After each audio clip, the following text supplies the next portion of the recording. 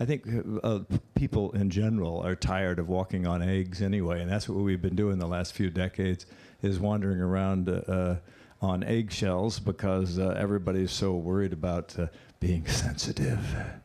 And this way, you can just sit there and vicariously live through a guy who's totally insensitive, and it's